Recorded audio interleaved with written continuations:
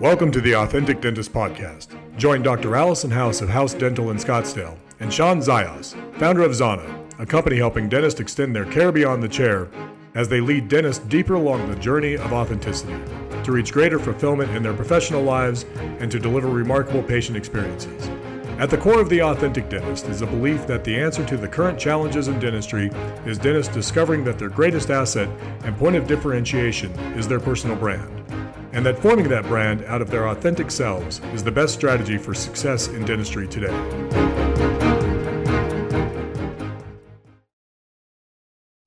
Hey guys, this is Shawn and Dr. Allison House with the Authentic Dentist Podcast. And this is kind of like a continuation of our last episode on comparisons, where we're going to go a little deeper into what I think the antidote is, and that is getting really clear on how you define success. Because if you want to be an authentic dentist like Dr. Allison House, I think it's so important to really hone in on what is success for you. Because dentistry has so many different paths that you can take. And just like we were talking about with comparisons, if you see someone else and you see the glitz and the glamour, but that's actually not the journey that you're going on, you might start drifting and feeling like, oh my gosh, am I completely missing it? Where you might be perfectly still aligned on what you value and what's successful to you. And, you know, like I was mentioning, for some of us, doing great dentistry and taking care of our patients and earning a living is enough. And it's more than enough. For other people, they need to either be at the top or innovating when it comes to what's going on clinically and advancing clinical dentistry. Other people might be writers or speakers, and they need to be on the stage or being published in magazines, because that's really what's also going to bring fulfillment. And being a great clinical dentist is not enough on their journey.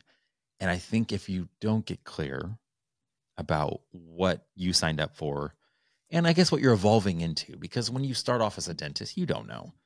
You have no idea what you need or what you want. I'm still stuck on when you said I was the authentic dentist. I listen to this podcast every once in a while. I'm like, oh, she's so smart. I wish I could be like her in real life. And I'm going to try, but it's tough just to be every day being authentic and who you want to be, because you get pulled into all these other things. Wait. Before you go on though, I love that, because I'll listen to some of the content I create that inspires, might inspire other people, again, to innovate or step out and step up. And I listen to it and I'm like, oh my gosh, like I'm sharing this with conviction because it's what I need to hear. Yeah. I say what I need to hear almost every time, hoping that this is what other people need to hear. But am I authentic every single moment of my life? No. I mean, I still get caught up in all the glitz and lose sight of what's important. So I've talked before about the goal setting that we do every year. But part of the goal setting I've done several times, and I'm going to do it again, is looking at values. And Brene Brown does a really good job of this, where you get a sheet and you narrow it down to 10 top values, and then you narrow it down to 3 top values. And it's hard to do. And those 3 values tend to shift over time. In fact, the 10 values, but they are who you are. And that's really important to know. So there's things about me, and wealth is not the number one thing in my life. Clearly. I mean, if you look at my life, it's not. I like to dress nice. Does she have a list of values? She's a list of values. Okay. So and you can just helpful. Go on her website and download it. It's really nice. What is it called? It's a values list. Okay. Just type in values list to Google and you'll probably find it. Value list, Brene Brown. So you narrow it down and you can just see what's important to you. And then you can look at, once you decide that, you can figure out what fulfills you versus what doesn't fulfill you. So my 3 top values are altruism, achievement, and beauty, which are weird. I mean, they're just a weird group of values. But I find that when I start trying to live for money or something else, achievement does have some power in it, but if I try and live for power, it doesn't work. Like I'm unhappy in my work. So I have to keep coming back to, okay, what does achievement mean to me? And how is that making me feel good? And for me, achievement is when I finish a case, all of the margins are right, the patient's happy, then I feel like this huge achievement, like a check. Good job, Allison. Atta girl. I don't need anybody else to say it. I love it. That's not the same as I'm crushing it. My practice is making 3.2 million. It's not the same at all. And so it's important to recognize that I feel more fulfilled by that. Now, that doesn't mean I don't need to make money. I need to pay my team. There's bills. But if I'm looking for what fulfills me, it tends to be achievement and beauty. When I do something beautiful, that makes me feel good. Now you're 25 plus years in dentistry? I was like, I'm 25. No, I'm 50. No, I'm 23 years into dentistry. Yeah. Okay. Now, 3 years into dentistry, Allison probably didn't have the clarity on this. When did you start getting more clarity? Because I feel like maybe the last 2-3 years, I'm starting to understand more of who I am in the business space. I think it is an evolution. I mean, I didn't know who I was at 25, and I didn't have the skills that I have today to even look at it. I've talked about this before too, that I'm a smart person, but I wasn't great with my hands, and I didn't have any people skills. And so those are things I've developed over time. And so some people think that those two things are my best things. They're still not. That intelligence piece is seeing the whole picture piece is the piece that's really me. And so incorporating all the things I've learned and then who I am, that's when I feel the most authentic, is when I'm working in that space. And I wonder if, like, time-wise, like, I'm always fascinated by, like, the stages of growth where, again, everyone starts by, like, modeling, because you just see someone else and you're like, oh, let's see if I can do that too. Can I learn from the mentor or the expert?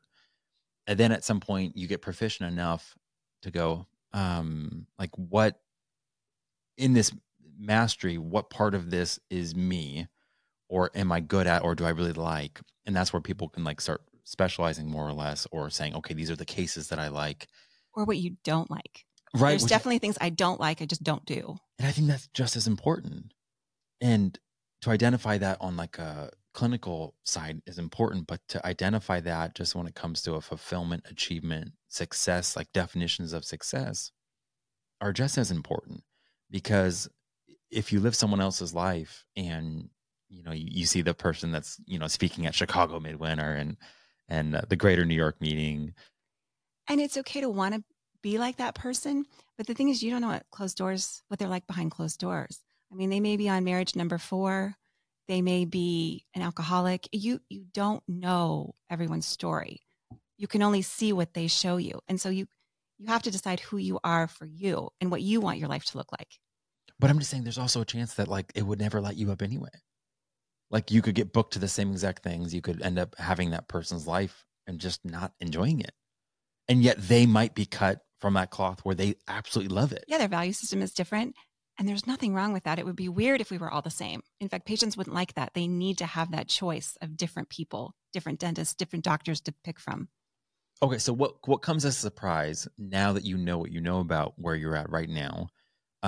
If you had a conversation with, early Allison, graduate dental school, you're starting out, and, she's probably confident and kind of has this maybe idealistic, like, oh yeah, I don't know, like, not in a bad way, but what would have come as a surprise to her that now is very obvious to you about what makes you come alive or what brings fulfillment? Like, what maybe were you not expecting?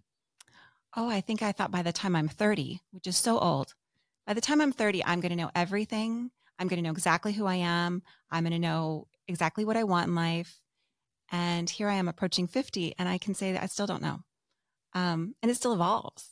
Like, there's things that I didn't like to do in my 30s that I'm doing now that I didn't like, but because the technology has come so far, I like. I love my CEREC machine. I hated it in my 30s. It didn't produce what I wanted it to produce. So there's a shift in technology. There's a shift in who I am. I find that connection is more important to me now with patients.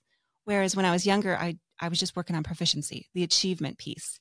But now I really like to talk to patients. And I think that's part of why I am not as happy in my practice, because there's so many patients and we're so busy that I'm not getting that connection. And that just feels like burnout, like I'm not enjoying it. And I know you like connection too, and yet you work alone. So it's finding that balance. Where do you get connection? Where do you get all the things that you need professionally and personally? Well, and that's been part of, I know we talked about personality tests in one of the last episodes. And I think that's where the journey of just even self-discovery for me, it's just been fascinating, because when I started out working for my dad and doing sales, it's like, okay, yeah, I can communicate with people. I can do that at a fairly high level, but I didn't know I was a creative at all. Like if someone was like, oh yeah, you're a creative, I would have been like, why? Like, why would you say that? Like, what makes you think I'm a creative? And it was just a few years ago when my sister was like, Shawn, you're an artist. Like, look at what you do in so many areas, with whether you're, when you craft with wood, or you make beautiful brands, like there's artistry in that. And it actually helped having some sense of like, oh, I can own that. Like I'm an artist and I like creating my art alone. And sales don't fill you up. You don't love that. But here's the tension. It's like, I love creating art alone, but I love leading and connecting and being part of a collaboration. And if I'm in one of those modes, if I'm like in that creative mode and I'm around people, I'm annoyed because I can't create around people. And if I'm in that mode of wanting to, lead and collaborate and do things in teamwork, and I'm by myself, I feel like miserable because I need connection. So it's like I'm constantly going back and forth between these two modes. And I didn't know that. And for the longest time, I'm like, why am I so discouraged right now? Why?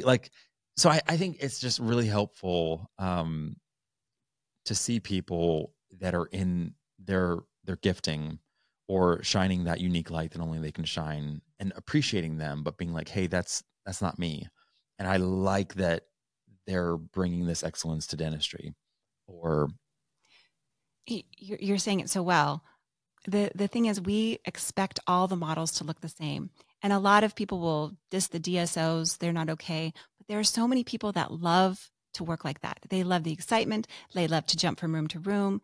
They thrive on it. And there's nothing wrong with that. Whereas I don't like to do that.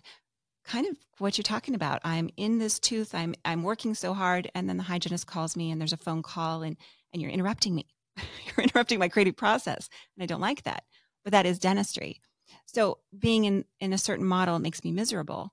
Being in a different model would make me miserable. It's kind of, you have to find that model that works for you, that you find fulfilling, and that you can still be profitable with. But yet, as a young dentist, I'm sure you don't even know what that is. No, so you're thinking, well, these people are saying this is the most profitable model, and this is the most safe model, maybe, and this is what's trending. And there's all these different criteria on which you're evaluating what type of dentistry is going to allow you to pay the bills, look at your significant other and not feel like a failure because you have all this debt. And yet the reality is you don't know what you don't know yet. You find that out in the journey, but also just. And that's the important piece, though. You have to figure it out. So if you go into a practice model that you hate, it may not be that you hate dentistry. It may be that this is just not the right model for you. But you don't know that until you do it. So you have to jump in and figure it out. Thank you for listening to the Authentic Dentist Podcast. To join Allison and Shawn on this journey, hit the subscribe button to never miss an episode. Here's to your success. Express yourself fully. Live authentic.